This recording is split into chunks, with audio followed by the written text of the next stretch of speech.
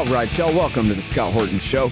I'm the director of the Libertarian Institute, editorial director of antiwar.com, author of the book Fool's Errand, Time to End the War in Afghanistan, and the brand new Enough Already, Time to End the War on Terrorism. And I've recorded more than 5,500 interviews since 2003, almost all on foreign policy, and all available for you at scotthorton.org.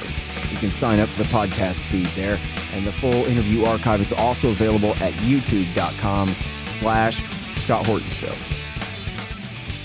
Hey guys, on the line, I got Trita Parsi. Man, have you ever read Treacherous Alliance? You gotta read Treacherous Alliance. Get the audiobook. I'm sure there's probably an audiobook. Listen to it while you're driving. Man, it's such a good book. And when you read my book, you'll be like, oh, he got that from Treacherous Alliance. Yeah, exactly. I sure did.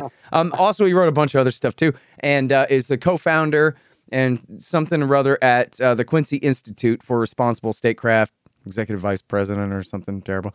Anyway, and he wrote this great thing. Oh, Iran expert, former leader of the National Iranian American Council, of course, and Iran expert and Iran nuclear program and nuclear deal expert. This one's called Revealed, Biden Rejected Way Forward in Iran Deal Talks. Welcome back to the show, Trita. How you doing? Doing well. Thank you so much for that kind introduction. Yeah, absolutely. Listen, man, I kind of thought they'd get back in the deal because it was such a stupid thing for Trump to get out of it. And I know the Israelis are really against the thing, but Biden's men are pretty much Obama's men. These are the guys who got the deal done, including his National Security Advisor, Jake Sullivan, and his Secretary of State, Antony Blinken. They played a role in getting this thing passed in the first place back in 2015, and now they've deliberately dropped the ball. Is that what you're telling me? What I'm saying is that something happened in the talks that was very surprising to me, and I needed to get it double confirmed before I agreed to write, or when I myself decided that this is something that I should write about. And that is that, earlier on, the Iranian request was that the Biden administration needed to guarantee or put in some mechanisms that would ensure that the next American president doesn't do what Trump did and just leaves the deal with no cost to the U.S. And that's an understandable request at the end of the day. I mean, when we sign a deal, we expect the Iranians to live up to it for 15, 20 years. We don't expect to only be adhered to as long as Rouhani is president. But then something apparently changed. The U.S. was not willing to give that type of a guarantee. So the Iranians changed their ask and said, well, just make sure that there's a legally binding commitment from the Biden administration to keep the deal and keep sanctions off of Iran, the sanctions that should be lifted for the U.S. to come back into the deal for the rest of Biden's own term. And even that apparently was rejected. And that is a bit shocking because, how can we say that we want you to commit for 15 years to this deal, but we cannot even commit for the next 3 years when we are president, when Biden is president himself. So it was a stunning revelation, and I think it explains a lot as to why the Iranians have not agreed to meet with the U.S. or to go along with an agreement because they need sanctions relief. But sanctions relief only works if there's stability in the sanctions relief, meaning that companies have confidence that if they go into the Iranian market, they can stay there for 3 years, for 5 years. They don't have to be chased out every 3 or 4 years whenever the U.S. has a new president.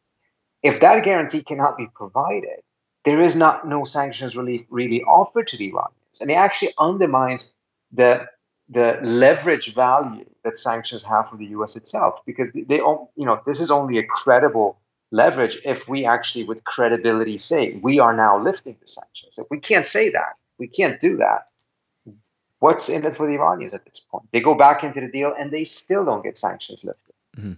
Now, from your sources who told you about this, did they say that there was a reason for this because Biden was afraid of losing face, or because they really didn't want back in the deal and this was a poison pill that they chose, or what? No one suggested to me that they think that the Biden administration doesn't want to get back into the deal. What has been suggested to me is that the Biden administration wants to keep the sanctions threat alive and potentially even reimpose the very same sanctions we lift in order to get back into the deal, in order to extract more concessions from the Iranians for a longer and stronger deal. which is highly problematic because it kind of sounds like what Trump tried to do.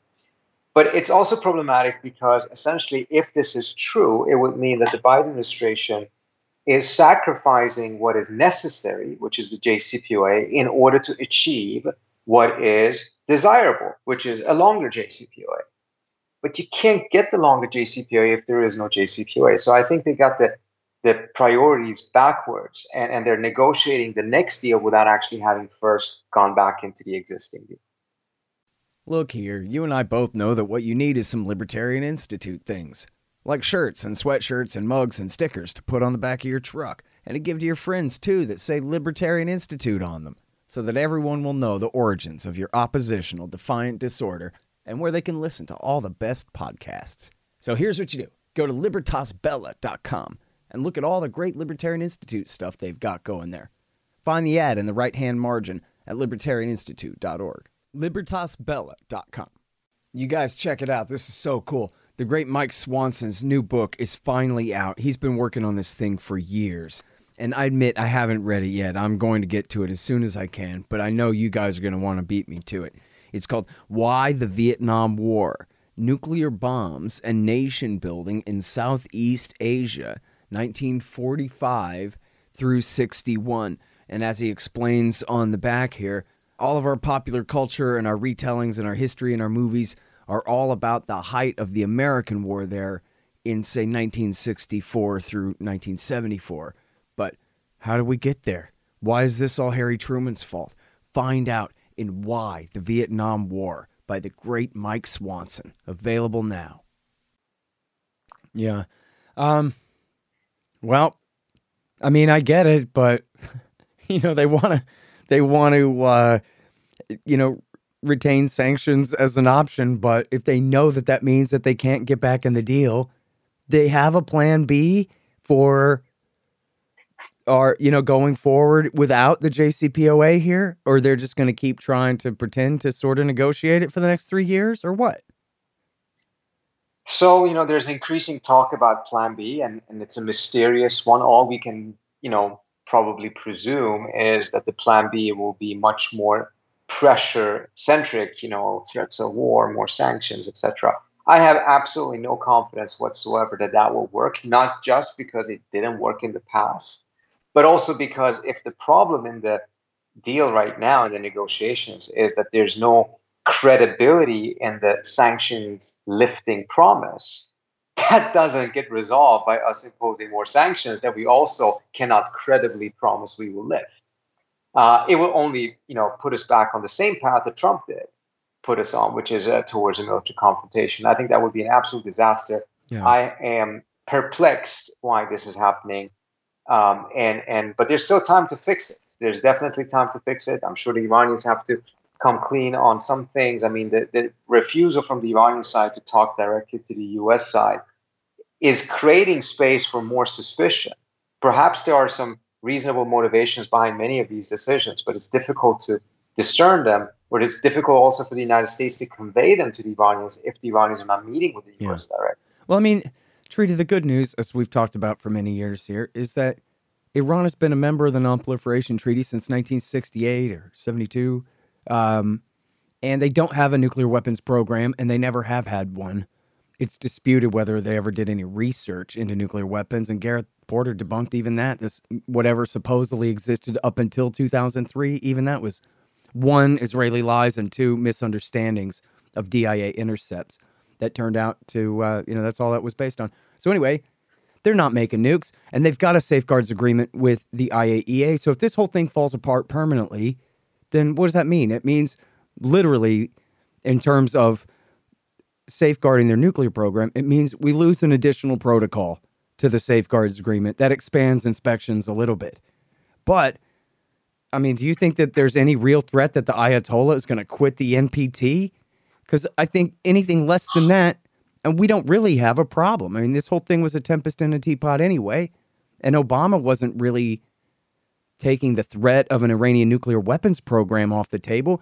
He was taking the threat of war over false accusations of an Iranian nuclear weapons program off the table. Is all that happened with this stupid deal back in 2015 anyway. So maybe it'll be okay.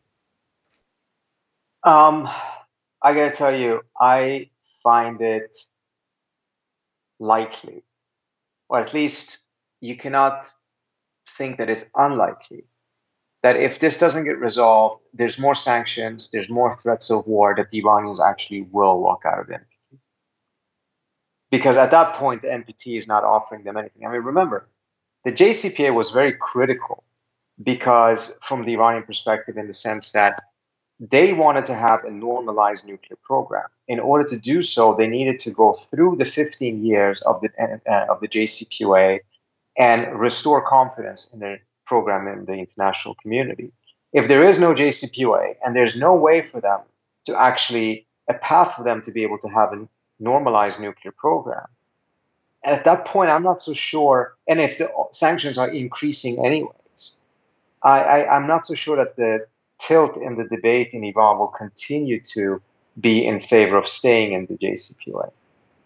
So I do think it's extremely risky. That's why I think it's absolutely essential that the Biden administration gets the priorities right and gets back into the JCPOA before there's any dialogue about additional deals, add-on deals, whatever it may be. Right. Well, I don't know. It sure seems like sabotage. I wonder if,